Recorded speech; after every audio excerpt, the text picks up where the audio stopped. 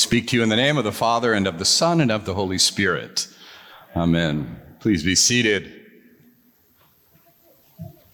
So we come on this morning to the end of the season of Epiphany, a season which is really a series of stories about how people come to see something new about Jesus, come to see who Jesus is. An epiphany, a manifestation, as we sang at the beginning, a revelation, maybe a light bulb moment for those of us who think in cartoons. Whatever it is, it's a series that helps us know Jesus better. And each year, because we read different gospels, the stories are different, but there are certain constants from year to year throughout the season of Epiphany. We always begin on January 6th with the story of the Magi who come and find Jesus and have that particular kind of remarkable revelation.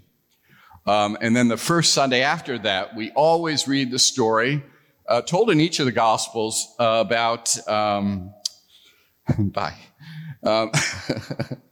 told about Jesus' baptism.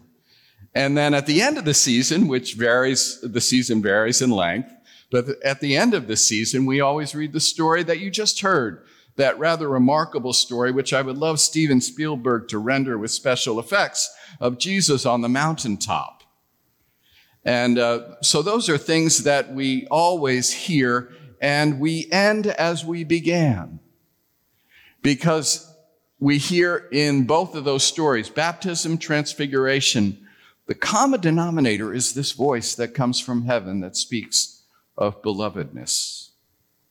And that is a voice that brackets the season and comes to us with the good news of who God is. I imagine that Jesus needed to hear that voice, because in the story of the baptism, it's really about the launch of his public ministry, which begins by him being led out to the desert where he's tested for 40 days.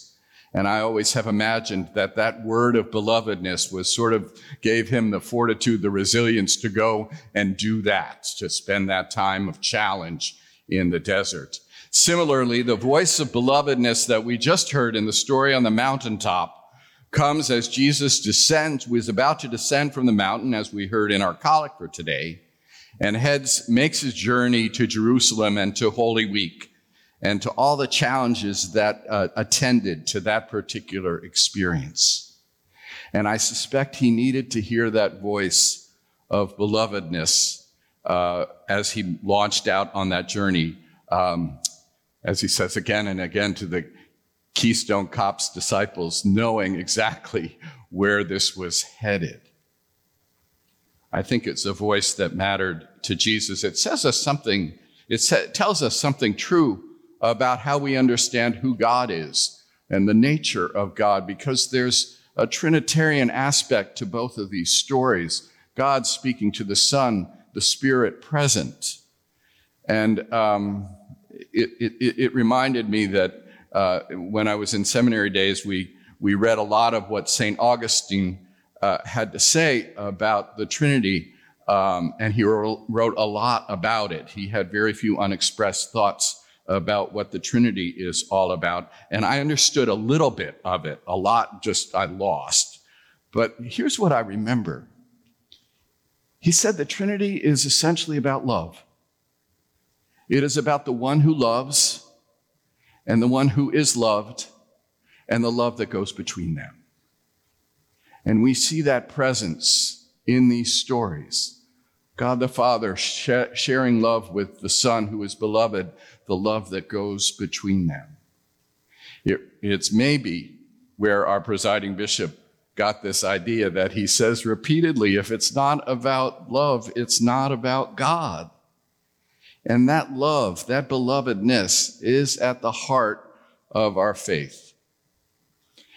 And the thing I wanted to share this morning is that we are not just eavesdropping on conversation in these stories. We are not uninvolved spectators in this message of belovedness, because I believe that we can hear that voice of belovedness spoken to us as well. And like most of the things I say in sermons, it's not original.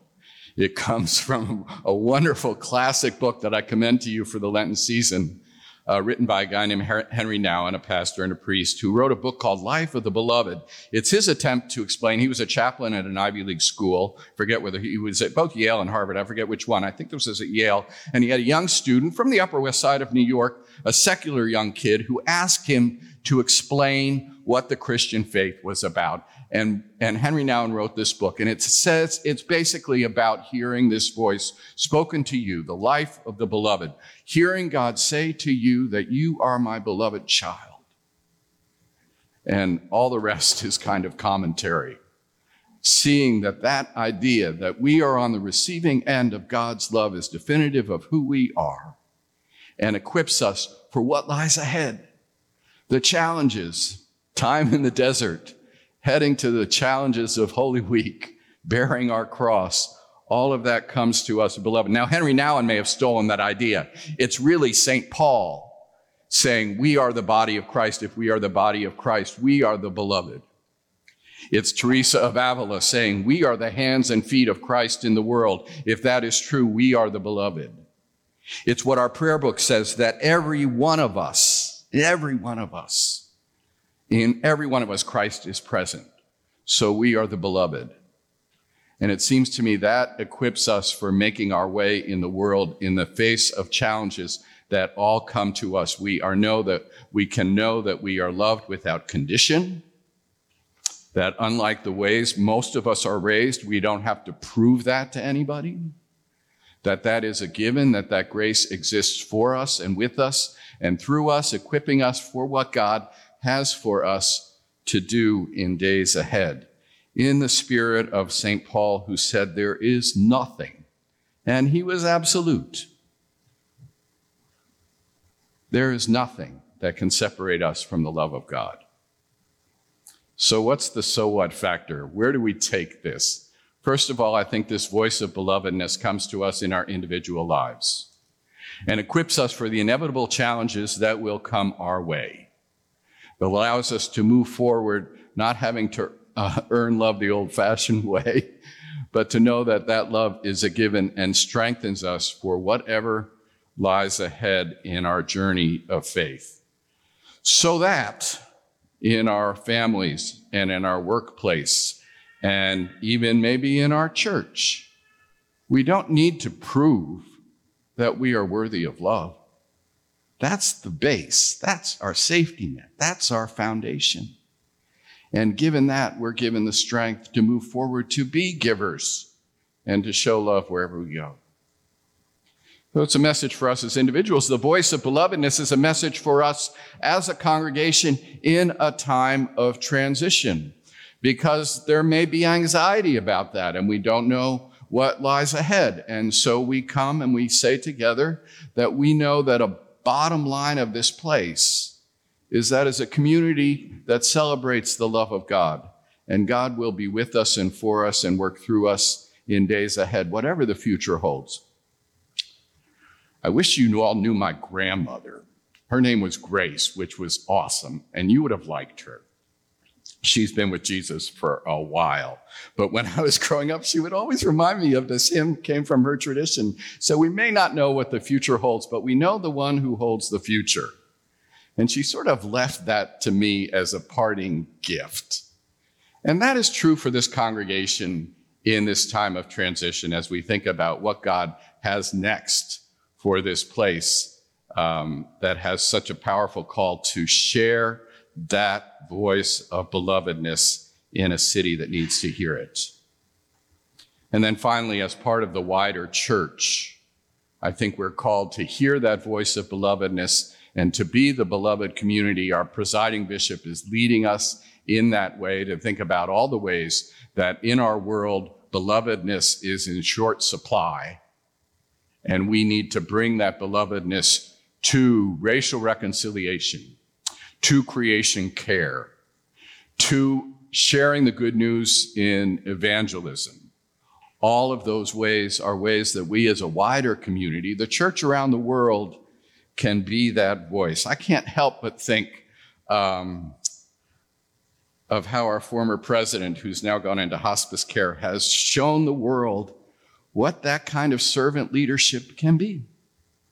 How you can just simply be a person of peace and service and hope, politics aside, showing what it means to be a follower of Jesus, what it means to be part of the Jesus movement.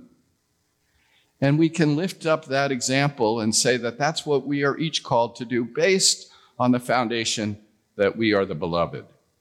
So as you journey through Lent, as you think about maybe what desert or wilderness you're about to enter, or what way you have to bear a cross as we move together towards Holy Week, carry with you this voice of belovedness and hear God saying it not only to Jesus, but saying it to you and me and all of us together. Amen.